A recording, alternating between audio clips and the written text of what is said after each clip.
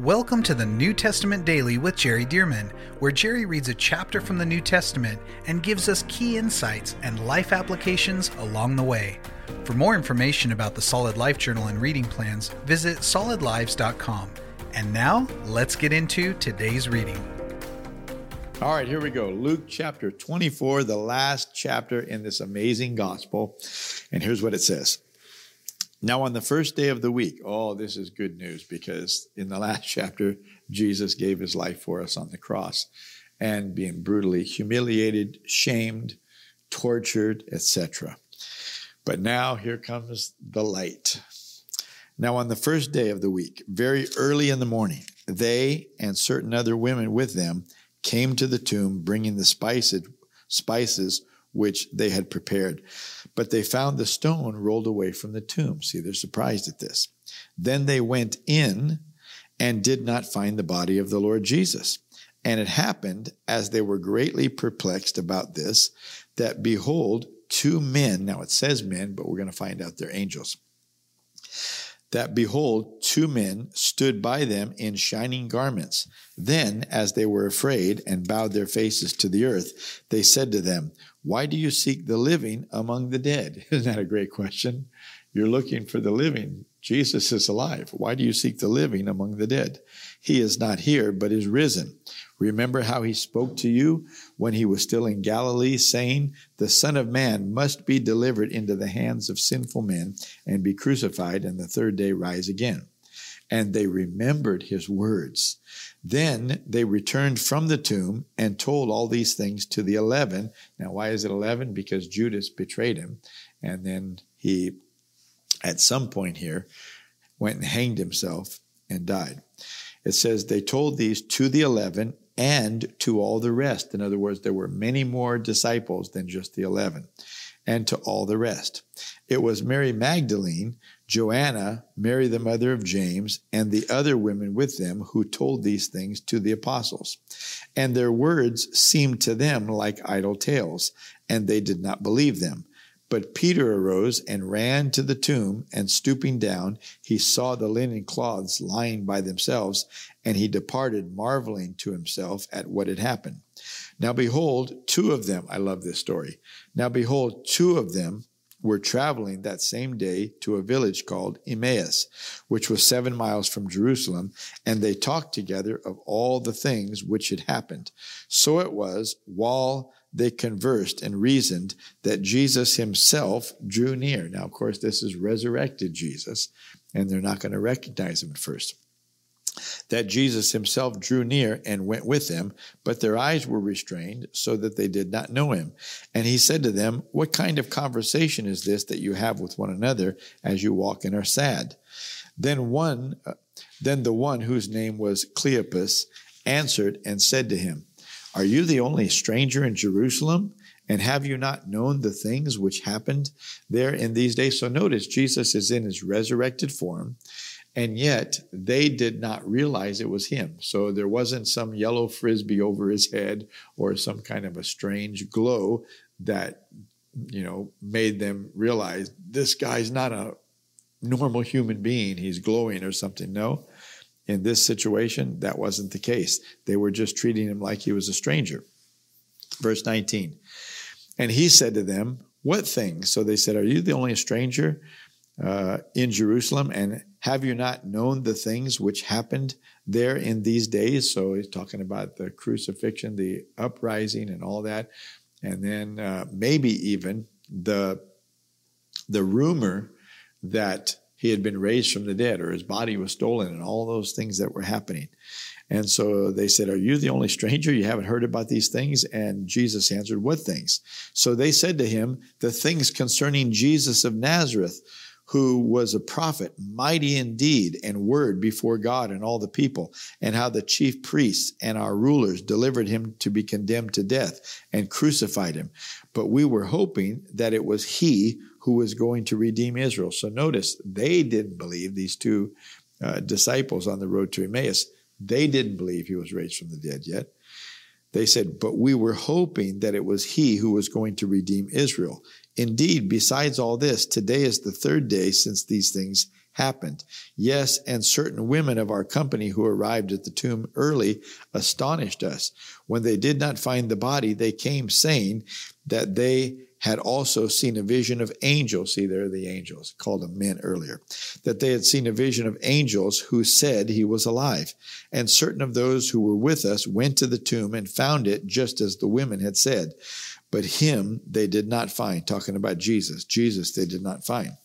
Then he said to them, O foolish ones, and slow of heart to believe. See, even the women coming and giving the testimony that they had had the vision of the angels, and the angels said that Jesus was alive. Well, these disciples didn't all believe it. And so Jesus is now rebuking them, though they don't know it's Jesus. And he said, O foolish ones, and slow of heart to believe in all that the prophets have spoken. Ought not the Christ to have suffered these things and to enter into his glory? And beginning at Moses, oh, listen to this, and beginning at Moses and all the prophets, he expounded to them in all the scriptures the things concerning himself. Of course, he didn't say me. He wasn't talking about himself like that, but he was talking about the Christ. He was talking about Jesus of Nazareth, sort of in the third person. But beginning at Moses, well, where does Moses begin? Genesis. Moses wrote the first 5 books of the Bible. So beginning at Moses, he began to show them and expound, show them that the whole, what we would call the Old Testament, it was the only Bible they had at this time, prophesied about Jesus, including his death and suffering. So it goes on to say, then they drew near to the village where they were going, and he indicated that he would have gone farther. But they constrained him, saying, Abide with us, for it is toward evening, and the day is far spent. And he went in to stay with them. Now it came to pass, as he sat at the table with them, that he took bread and blessed and broke it and gave it to them. Then their eyes were opened, and they knew him, and he vanished from their sight. So they knew that it was Jesus when he broke the bread, and they vanished. He vanished from their sight.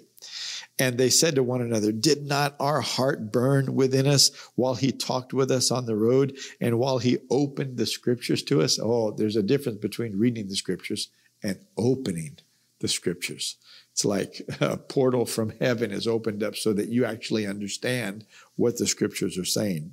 Verse 33, so they rose up that very hour and returned to Jerusalem and found the 11 and those who were with them. So notice, these two were not part of the 11. And found the 11 and those who were with them gathered together, saying, the Lord is risen indeed and has appeared to Simon. And they told about the things that had happened on the road and how he was known to them in the breaking of bread. Now, as they said these things, Jesus himself stood in the midst of them and said, peace to you. But they were terrified and frightened, and supposed that they had seen a spirit. And he said to them, why are you troubled? And why do doubts arise in your hearts? Behold my hands and my feet, that it is I myself.